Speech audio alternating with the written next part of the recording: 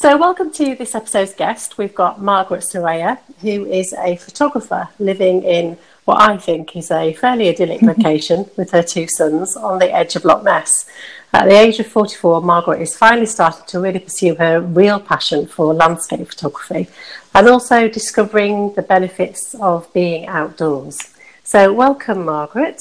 Thank you for having me. Never really, I never did really well, to be honest with you. It was a struggle for me, and the tutors didn't really like me very much. So yeah, I read that. Did you I read that that? I read that you said somewhere that your tutors didn't like your quietness. That's right. One of the things that's really become quite powerful in my life now, and it's something that I feel really passionate about, is I am a quiet person. I am an introvert, but I do have a lot of talent, and a lot of people overlook introverts and their talents just because they don't speak out. Ironically, the things that I was photographing at university was waves and the sea. I'd get on my surfboard and take my camera out, and everybody thought that was just a bit of a Mickey take, but actually there was method in that, and funnily enough, I'm starting to do that just this year. I've started to do more in water photography, so I've got an underwater housing and camera, and I actually go into the water, and I'm just obsessed with waves. When my marriage broke up was courage,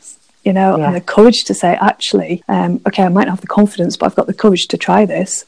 Yeah. And the confidence will come from that, and it has actually, and I'm still working on that. Yeah. Because more and more now, the way that I'm going away from the wedding photography and to the real work that I really want to do, I'm having to find a lot of courage and a lot of confidence to do these things. You can go to some of these places, mostly in winter, because I'm really busy in the summer months. So I travel a lot in the winter, and I can be completely and totally alone, and I've got a van. So I read that you've got a sprinter van, haven't you? It's fantastic. It's brilliant. So that means that I can literally go and park on the edge of nowhere and be alone for days on end if I choose to be, which is just wonderful. It's a wonderful thing to do. Don't miss out. You can subscribe on the Anchor app or on iTunes. See you soon.